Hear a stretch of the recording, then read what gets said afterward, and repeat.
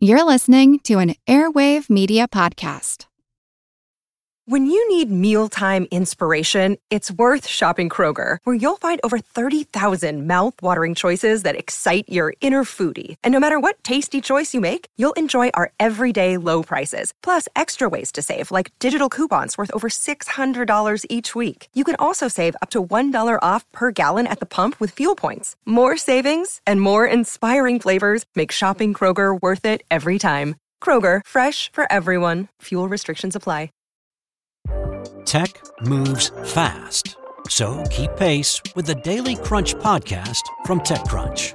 With new episodes every day, this podcast will give you a quick overview on everything you need and should know about startups, new tech, regulations, and more.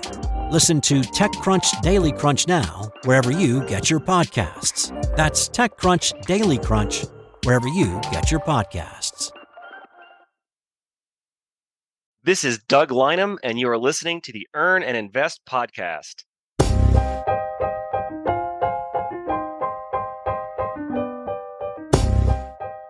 Why do you make the money decisions you make? It is a question I've often asked myself. I remember after my dad died, my mother clung to the narrative of scarcity. She imagined selling our 2-story, 4-bedroom house and moving into a small condo to pay for her 3 boys' college educations. It, of course, never came to fruition. Her business became a huge success, and then she remarried. We were wealthy, for all intents and purposes. But like my guest today, wealth didn't protect me from money trauma. It took years to learn how to spend again. I, like my mother, had the move into the condo mentality, a relatively unhealthy coexistence that begs an important question for all of you today. How is your relationship with money? If you were in therapy with your money, what would it say to you, and what would you say to it? Doug Lynam grew up in a wealthy family where money was abundant but weaponized. Rebelling against the world of materialism, he first joined the Marine Corps, but then found a higher calling and became a Benedictine monk for 20 years. When the monastery went bankrupt, he learned the lesson that extreme poverty was as painful as materialism was destructive. Doug Lynam, welcome to Earn and Invest. What does being poor do to people in modern day society? How does that affect our quality of life and relate to finances? Wow. Well, Doc G, thanks for having me on your show here. One of the things I've discovered over the years is that poverty is the single best predictor of your mortality, that your longevity and lifespan is directly correlated to your socioeconomic status. And the research that's come out in the past decade or so has shown that your socioeconomic status has a bigger predictor of your overall life satisfaction than your job satisfaction, your relationship stability, and a whole host of other factors. That if you are poor, the stress that puts on you and the trauma that inflicts on people is so overwhelming that you don't have a lot of cognitive space for anything else than trying to figure out how you're going to manage the money struggles and stresses of the day. And the stress of being poor, that then I think leads to all kinds of other problems like addictions, alcoholism, domestic violence, child abuse. All of these things increase as poverty increases. And I think they are undeniably directly correlated. So being poor is stressful, and it's really a kind of a crucifixion that no one should have to go through if possible. I have to admit, I asked that question kind of to set you up because as in the introduction, I said, both you and I weren't in the midst of poverty as we grew up. And I think most people listening right now take it pretty much as a truth that being poor is stressful and makes life more difficult.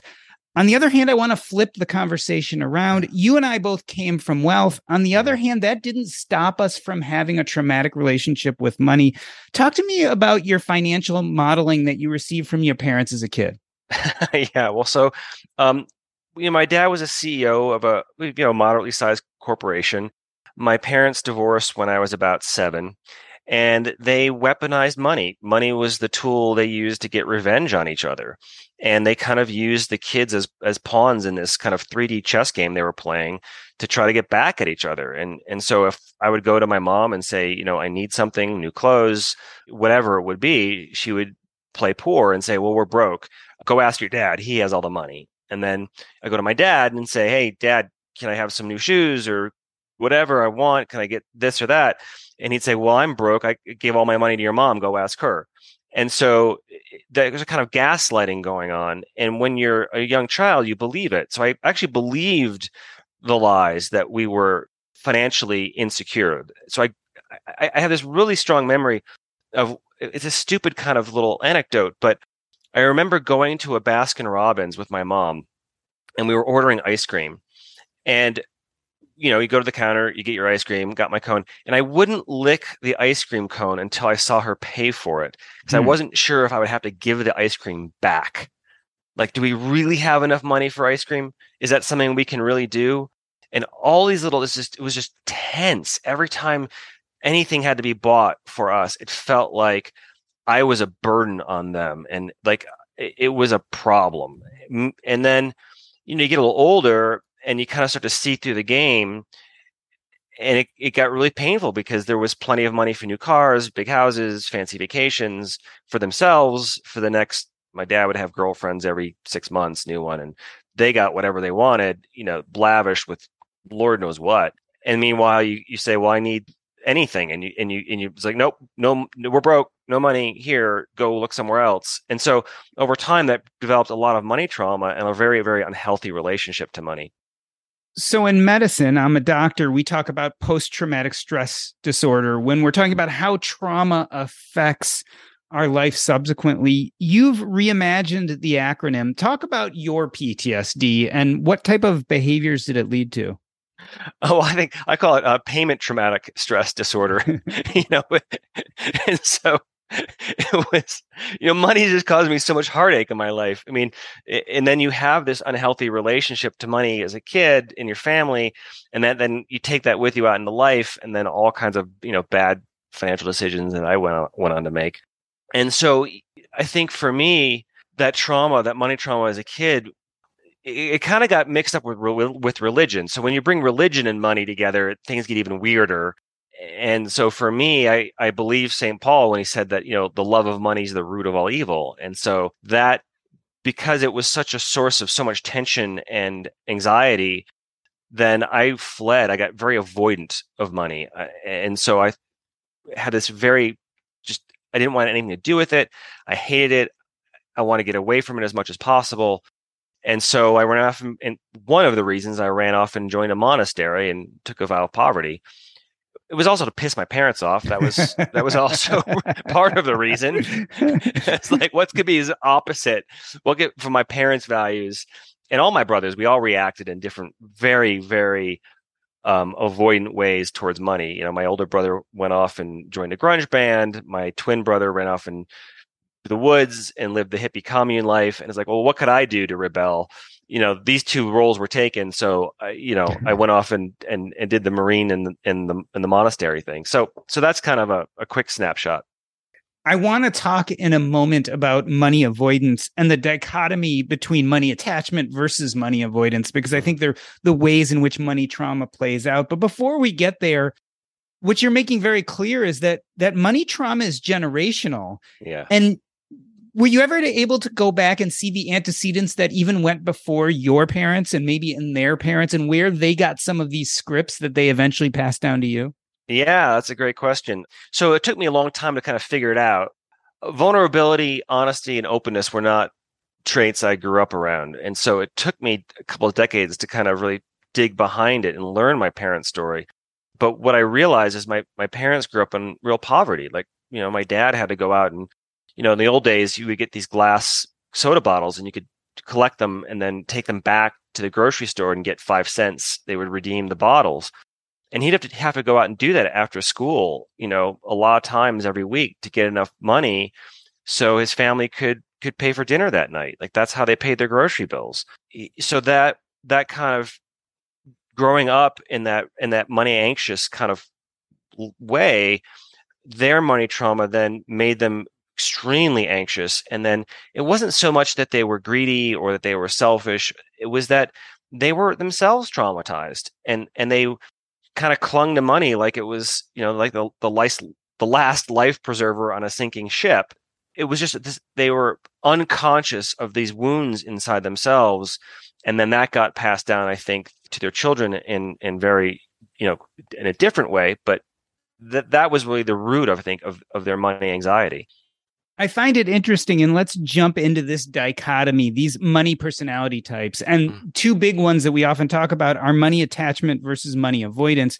You mentioned that you and your siblings were quite on the money avoidance side. On the other hand, it sounds like your parents were on the money attachment side. Why do you think you all fell to money avoidance? Was it just as simply as we don't want to be our parents, or was there something more to it?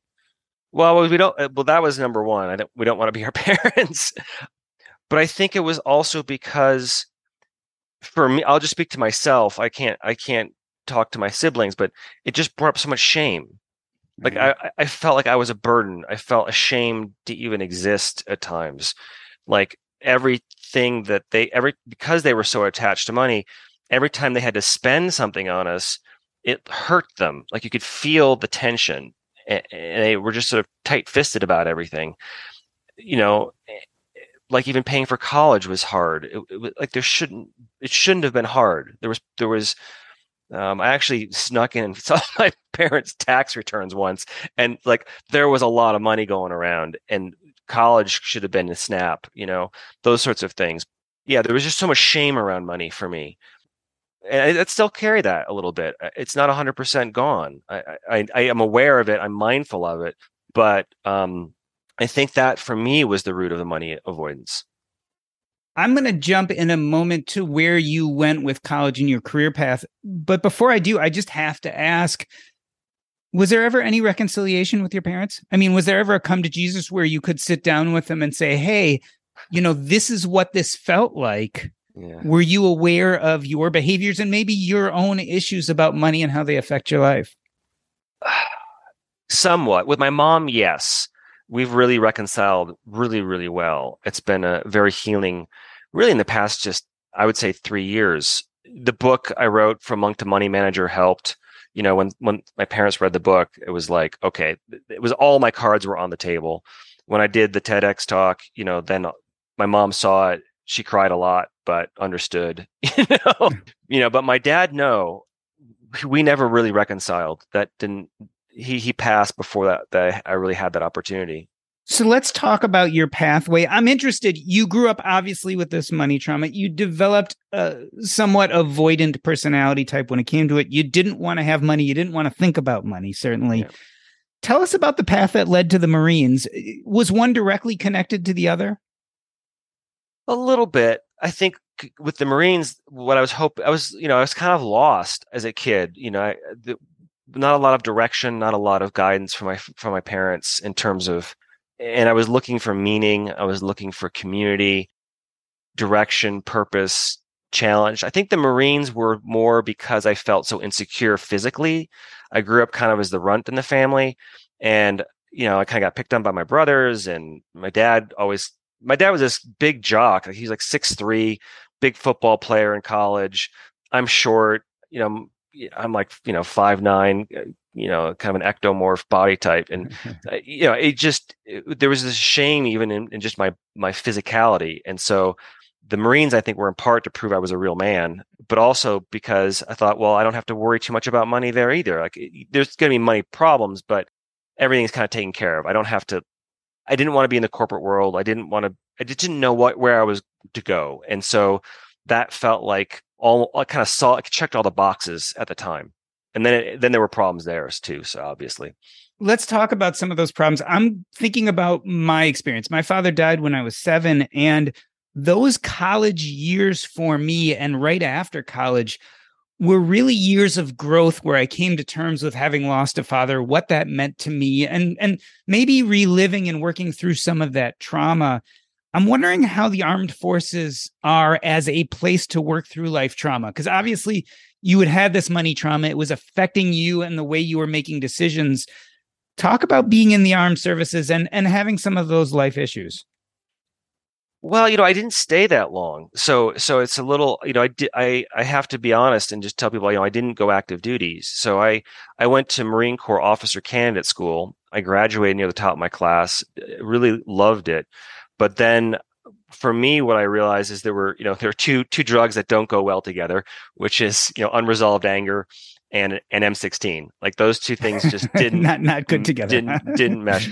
So I love the Marines in the sense that I love the discipline. They really helped me get my act together in some core ways, because they break you down, they build you back up, and some of that's good, some of it's bad. But for me, it was mostly good, except I just had this, I kind of had this realization that, and the Marines are really kind of, what I love about the Marines is they're very blunt. I don't think I'm saying anything that would be shocking to a Marine, which is like, you're trained to kill people, and in a way you're trained to enjoy it. And that for me, that's where I kind of hit a hard wall. And it was one thing to defend your country. It's one thing to be of service. It's another thing to enjoy the process of going after your enemy in a real kind of gladiatorial mentality. And so anyway, that was part of the reason. And then I had a good mentor and friend who was in Vietnam, and he kind of pulled me aside and said, "Hey, read these books, learn about the history, know the history of our country really well when it comes to military conflict."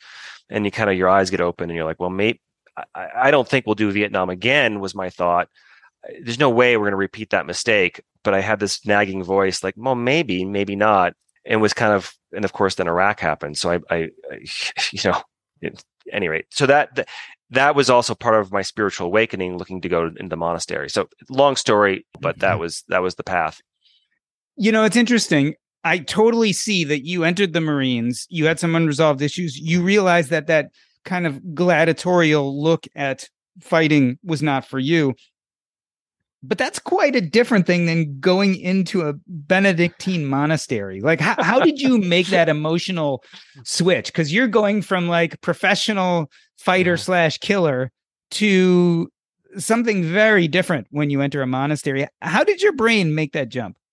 Well, there's actually some really strong similarities. I mean, what I loved about the Marines was the brotherhood, the camaraderie, the esprit de corps, direction, discipline, meaning, higher purpose, being of service. So they had all of those things in common, and it felt to me like, well, if I'm going to leave the Marines, which I loved, really did, what could be a higher calling? Like, what's the next? How could I level up a little bit in my quest for meaning? And my earliest memories were always around this spiritual quest.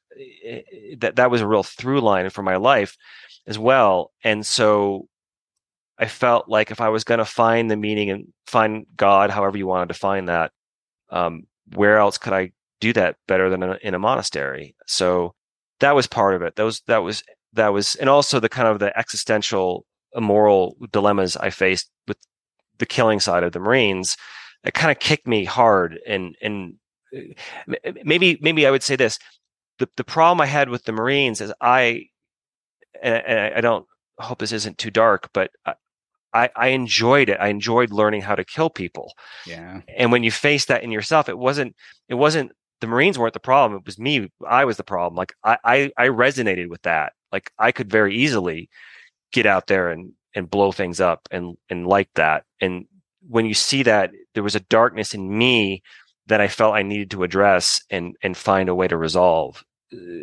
Does that make sense? It does. And what I clearly see is a straight line of a spiritual need that you had, right. And becoming part of this monastery filled that need. It also filled another need that you might not have been as conscious about. Talk about the vow of poverty. And for someone who is money avoidant, how that also was particularly comfortable for you. Yeah, well, that was a big part of it. Like, okay, I'm going to join the monastery, and all my take about poverty. You're out of the game. You're out of the system. And that was really going to be awesome for me. I thought that would be the perfect way to permanently avoid ever having to deal with money. And of course, ironically, I ended up having to deal with it even more, because one of the problems is that I ended up in a community where everybody hated money as much as I did. We were all deeply money avoidant. And then when you're trying to run a community like that, it of course, it didn't work very well. And eventually, pretty quickly, actually, the monastery ended up going bankrupt. And that kind of began my career into finance. And so there was not just there was some just outright incompetence because we didn't know what we were doing. None of us were financially literate, and then over time, so many issues piled up. But realized that pray we would do all kinds of stuff. Like, let's pray for this. We'll pray for the money problems to get solved. We'll meditate on this. We will somehow God will provide, right? Because we thought we were doing good work in the world. We were living life of love and service, and somehow it was all going to work out. And that's just not how the game goes. God's not going to work a miracle to solve a problem that you have the power to fix. Like we had the power to fix this, and we just weren't taking any responsibility. So there was a complete abdication of personal responsibility and financial responsibility because of our money avoidance. And it got so bad that there was really no choice, but somebody had to step in and figure it out. And by a weird twist of fate, it fell on my shoulders. No one else wanted to take it on, but it was a case of the blind leading the broke. I knew nothing about what I was doing, but the bar was set pretty low. Let's talk about the monastery as a microcosm. I mean, I feel like we have this dichotomy, right? You can either be spiritual or you can be wealthy, but you can't per se be both. Was it challenging for you to bump up against that and realize, no, I can actually be a good financial advisor to this monastery. I can manage our finances in a way in such that we prosper, and that doesn't take away from our holiness or our spirituality. And talk about how you think that plays out in the world outside of somewhere like a monastery. Yeah, I mean, I could talk about that for hours. I would just say there was this moment. I'll give you one story that kind of set everything up. Is that there was one brother in the community who actually refused to touch money at all for any reason. Like he thought it polluted the soul. And so he wouldn't touch cash. He wouldn't touch credit cards, debit cards. And what I realized is over time, he became increasingly sort of self-righteous about it. That fed his ego more than anything else. And if you really did believe that kind of crazy mentality that money's going to pollute you by even touching it or having to deal with it, well, what that meant is it pushed all of that onto the rest of us, me in particular. And it's like, well, now I have to deal with it more because you don't want to deal with it at all. We're having all this stress and all these problems and because you don't want to face this stuff. And how is that spiritual or kind? It's not very loving. And he became increasingly sort of self-righteous and judgmental. And it's like what I realized is that poverty can feed your ego just as much as wealth. Both are ego traps either way, because you think you're better than everybody else because you either have a lot of money like my dad, or because you don't have any money or you don't touch it like this other brother. So both are traps. And so the ego will grab onto anything if it's allowed to prop itself up. And so it's actually can be, even the vow of poverty can be anti-spiritual. And then what I realized is that as the finances of the monastery got better, we were able to be of more service to people. We were able to be more loving, more generous, more kind. And so now we have all these tools in our toolkit because there's money in the bank. And it's like, well, this is an awesome superpower that we have. Money is amazing. It's great. If you've got it and you know how to use it effectively, there's no better tool for relieving suffering than money in so many ways. And so, but it has to be deployed ethically and responsibly. So that's sort of the path this sort of awakening I had. I was wrong to think that money and spirituality are antithetical. There's just simply no correlation between your socioeconomic status and your spirituality. 100%. I know billionaires who are amazingly kind and doing amazing things in the world with their wealth, more than monks in a monastery. So, and vice versa. It goes both ways. What the highest contemplative traditions have been trying to teach us is what we call non-dualistic thinking, is this idea that it's black or white, that there's these hard lines, and we get very dualistic around money to think that there's this way or that way. It's poverty is bad, is good, and wealth is bad, or flip it, right? Either one is a dualistic trap, and either one will feed your ego if you allow it.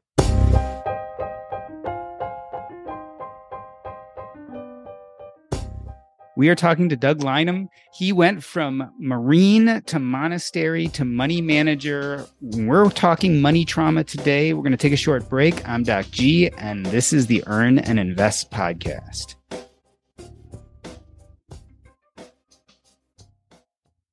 This episode is brought to you by Range Rover Sport.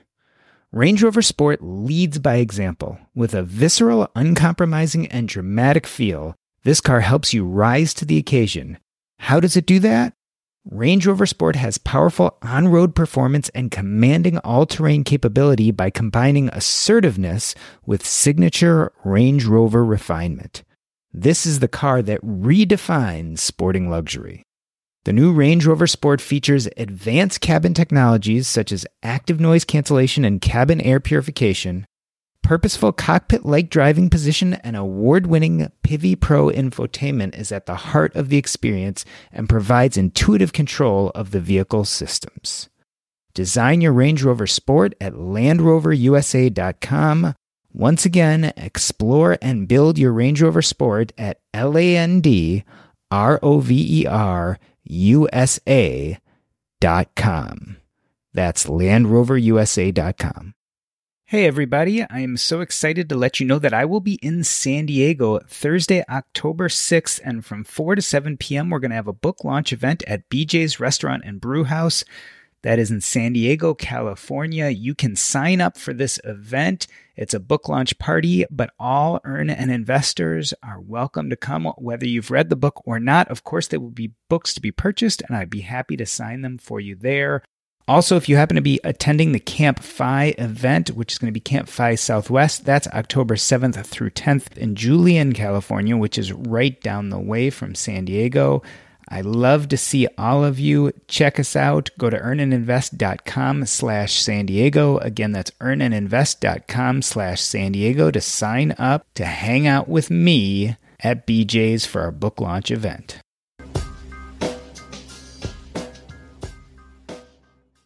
Let me reintroduce you. We are talking to Doug Lynam. He grew up in a wealthy family where money was abundant but weaponized. Rebelling against the world of materialism, he first joined the Marine Corps, but then found a higher calling and became a Benedictine monk for 20 years. When the monastery went bankrupt, he learned the lesson that extreme poverty was as painful as materialism was destructive. Doug, so we followed your story to the point that you joined the monastery. The monastery started having economic problems. It ended up being on your shoulders to manage the money, which you did very successfully. Why leave the monastery? Why wasn't that the end of the story? And he managed the monastery's money and did good for the community, and everyone was lived happily ever after. Oh, well, that things can get a little dark there too. But essentially, the simple answer is I wasn't growing spiritually anymore. I also realized I could do more good outside the monastery than inside. Frankly, when I joined the monastery, I was 22. And then by the time I was 42, 20 years later, it's a hard question to answer with some integrity and honesty. But I would say that money was a big problem. I could solve the balance sheet for the monastery. What I couldn't do was solve what I call the money monsters that were roaming the halls. All the other brothers were 30 years older than I was at the time. And they still kind of treated me like I was 22 when I was in my 40s. And there was it's very hierarchical. It's very rigid in its authority structure. And even after I fixed the balance sheet, there was still a lot of that actually in some ways even created other resentments. Like it was kind of like in their face, like maybe you were wrong about this, and not really wanting to face their money trauma and their money issues. It kind of put it right up in front of them, and they didn't want to look at it. So I got a lot of flack in a lot of ways. Like I was the bad guy for always thinking about money. I was unspiritual for learning all about. I just got curious. I got so curious about economics. I got so curious about finance that I was reading. Why aren't you reading, this book on saints? Why are you reading this book on macroeconomic theory? I'm like, well, because this is a cool way to help the world. And I couldn't reconcile those things in the monastery any longer. And I realized I could really help people. And what I was doing, what really opened my eyes, is when monastery guests would come and look for help. And because I was the youngest monk, I wasn't really encouraged to give spiritual advice. Like, you leave that to the prior, you leave that to the senior monks, and you just be of service. You do the dishes and cook the meals and whatever. But what I realized is that rather than spiritual advice, what I would say 80% of the guests really needed was financial advice. Because behind most of their spiritual problems and struggles was a financial problem. It was either the direct cause of their spiritual problem, or it was a byproduct. Somebody dies, right? That's a spiritual crisis. But then there's an estate to probate, and there's insurance, and there's bills, and like someone needs to sit down and help you make a budget. Like, we could pray, that's great, but a budget actually is going to probably be more effective. And so doing that over and over and over and over again, and realizing I had a talent, and seeing people transform because I helped them with their money problems, was like, well, that's what I'm called to do. This is a real calling. And I couldn't do it to the extent I wanted to. And eventually that was what pulled me out. As I listen to your story, I can't help but thinking, when you're in the midst of trauma and you move towards avoidance, what you seek most of all is hierarchy and boundaries. Mm-hmm. And it sounds like you made this emotional transformation while you were there. And once you started getting over that trauma, you wanted the exact opposite. You wanted freedom and expansiveness. Right. And therefore had, in a sense, grown out of the monastery. I feel like, though, having 20 years in the monastery gave you some insight that your average money manager doesn't have. So talk about the spiritual and the divine when it comes to dealing with our money, because I feel like as a manager, it must have been one of those things you really bring to the table that other people don't have. So the highest spiritual insights sound rather glib when you say them, but when you really experience them on a deep level, but to understand, for me, one of the biggest insights is that God, the divine, it's everywhere, it's in everyone, and it's in everything. And that includes our financial life. Like, you can't compartmentalize God. You can't just say, well, God's over here and not there. That's just silly. And to realize that you can use your financial life it's perhaps the best tool you have to be of service in the world. So why don't you embrace that? And so when clients come and they're struggling with their finances, it's like, okay, how do we make this align with your values? How do we help you? My firm, it's called, shameless plug, I'm a partner at Longview Asset Management in Santa Fe, New Mexico. Feel free to reach out. At any rate, we only do environmentally and socially responsible investing. So that's part of the ethics of what I think our firm brings and I bring. But I think when you connect people with their values, I'm not there to put my values on people, but to help them tease out what their values are. And now, how are we managing your money in alignment with what you hold dear? And that, I think, really helps people, because most people, when they hire an investment advisor, it's because they have money avoidance, right? They were outsourcing the work. And so I can really speak to their trauma. Occasionally we get some people who are really anxious or attached. That's there too. But you can see it really clearly and help them kind of navigate that in a healthy and unique way. Through your religious practices, your time in the monastery, you talk in your TEDx talk about 3 key wisdom practices and how you've translated them into our financial lives. Talk about what those wisdom practices are and how does that play out in dealing with our finances? Yeah, I mean, so there's sort of those 3 things are contemplation, compassion, and then action. That I think we need to, if you bring those 3 things to your financial life, contemplation, compassion, and action. And so contemplation is just going deep inside yourself. Just to realize that the spiritual journey really isn't outward, it's inward. There's this kind of turning inward into yourself that needs to happen. Meditation is great. Prayer is great. Many, many tools for that. But you really need to look inward and find that deep inner connection inside yourself. And that's where your trauma lies. That's where all the darkness is inside of you.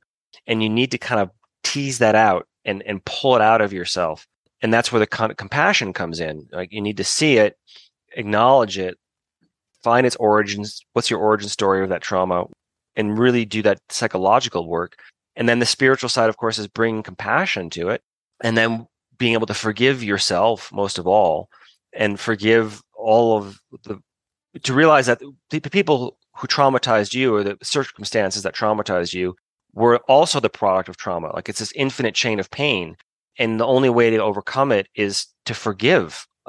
There was a great line Lily Tomlin said, forgiveness means giving up all hope for a better past, right? You gotta let it go.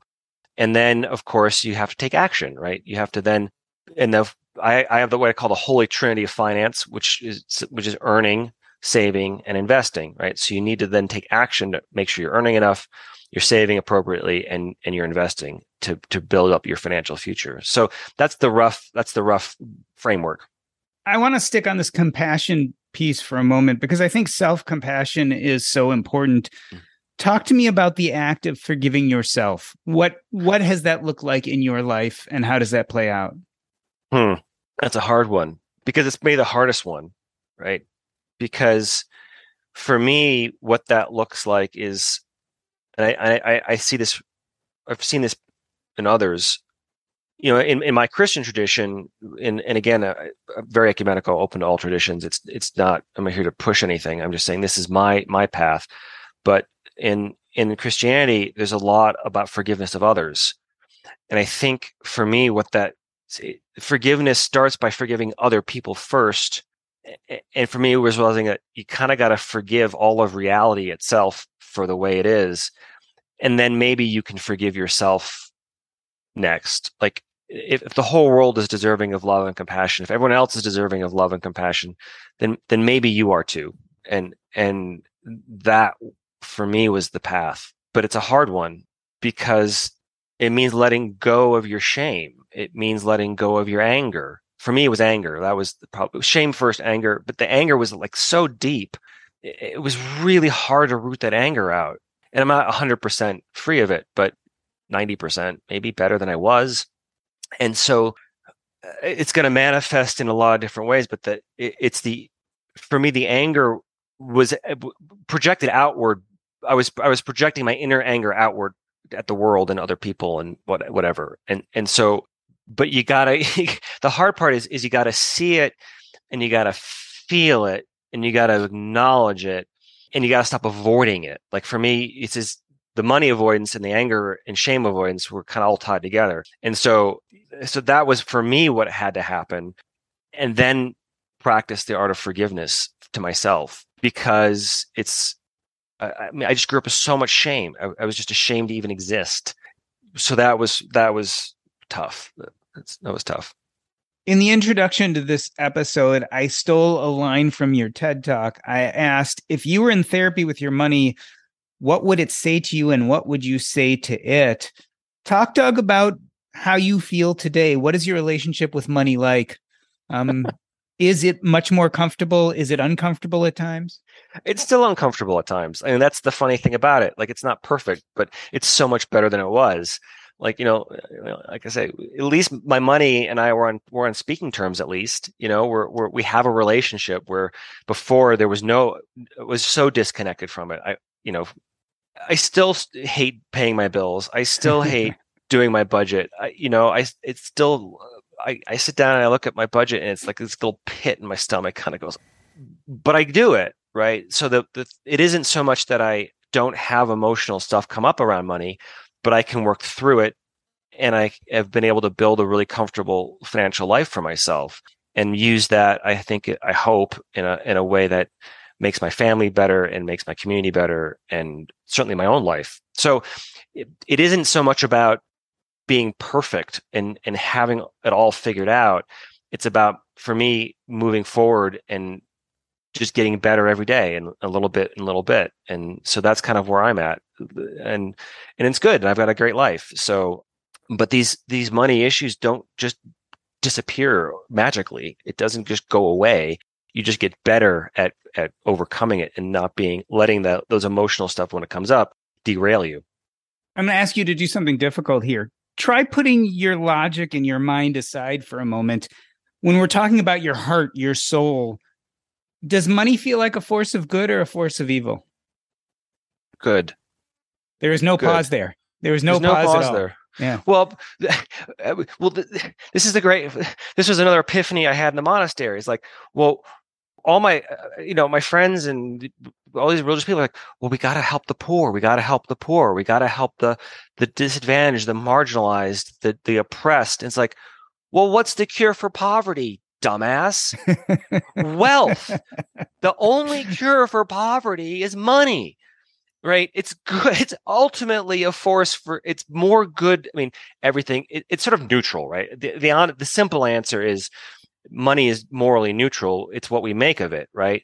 But it's done more good in the history of civilization than ill. Right. Do you really want to go back to rubbing sticks and building fires? And the hunter-gatherer life isn't exactly, we romanticize the good old days. Everyone's like, let's go back to the good old days when there was no money. It's like, really, you want to really that's what you want to go back to? I love Woody Allen's line. He said, I don't want to go back to any era where there wasn't Novocaine. It's like it was brutal, it was nasty, it was ugly. So overall, money is the tool that has allowed civilization to advance, and that advancement is not come without terrible costs to our environment. I'm not trying to defend or ignore all the negative externalities that we have with our society. Like, they're very real and they're very devastating, but they're so much better than what we had before. So ultimately, I think it's good. When I asked that question, I said, of the Doug Lynam today, right? Is it a force of good or evil? I mean, good just came out of your mouth instantaneously. Compare that to what you would have said when you were a teenager. Would the answer have been the same? No way. Absolutely not. I would have just said money's the root of all evil. I just really believe it, because it was that. But I didn't. I was a kid. I had one very limited perspective, and that was how I felt. But all I saw was corporate greed. I saw all the negatives, but I wasn't really seeing the positives. Right. I wasn't able to kind of open my eyes a little bit and understand that the trauma that people have, money can amplify your trauma, but you take away the money, the trauma's still there, and now you're poor and you're traumatized. Like, that's not a better path. Like, I'd rather have traumatized parents with money than traumatized parents without money. And maybe I see this with my fiance. I'm getting married in October, and she grew up just the opposite. She grew up in a fairly poor family in Louisiana. I tease her about growing up in a swamp. That's not really true. But she had all the trauma and no money. And that was a lot harder. Like, so the trauma piece is the problem, not the money. So tell us what your life looks like today and your role as a money manager. Who are your clients? What do you do for them? What do you think? Where has this brought you as a career path? Yeah, so I now work mostly with high net worth clients. We do environmentally and socially responsible investing, and we help people, manage their money, do financial planning. It's kind of all the basics, just to help people have a secure financial future and invest their money in ethical ways. And it's been great. It's just, I love it. We manage about $250 million in assets. So that's kind of what we do is I was mostly working with poor people in the monastery, and now I'm working mostly with wealthy people. And I enjoy both. I still do a lot of pro bono work with people who need it, but to really help people use their wealth help make their money a force for good. Like, really, that's the whole point, is you've got all this money now, how do we make it a force for good, both in not just on the investment side, but also in your personal life? Like, how do we meet your goals? How do we help you serve your community? And a lot of it is like, how do you give it away? How do you spend it? What are you going to do to use this in a really ethical way? So those are fun conversations to have. It's like, I really enjoy it. It's great. Well, Doug, I wanted to thank you for coming on the show. As I listen to your evolution, it makes me think about this idea of when we grow up with money trauma, we see money as a goal, either a goal to hold on to tightly or a goal to avoid. But ultimately, when our mindset changes and we start dealing with that trauma, we see more money as a tool, not positive, not negative, not good nor evil. It's a tool to achieve those things of our choosing. And if we choose to, we can take that tool and do real good with it. And I think that's really clear from your story. I wanted to end this episode the way I end every episode by asking you what is up next in your life and where can people find you if they want to know more? Sure. You can find me best ways at my website for my company, longviewassetmanagement.com, longviewassetmanagement.com. Lots of resources there. And what's next? Well, I'm getting married in October. That's kind of cool. And I've got my next book coming out is going to be right on this topic of money and trauma. It's called Tame Your Money Monsters. It's going to use a tool called the Enneagram, which is a psychological assessment tool, and merging that with money and help people really have a robust tool for digging into their money issues and how do they overcome their money attachment and anxiety or their money avoidance. So that's the next book. This has been the Earn and Invest podcast. On behalf of myself, Doc G, I'd like to thank Doug Lynam. That's a wrap.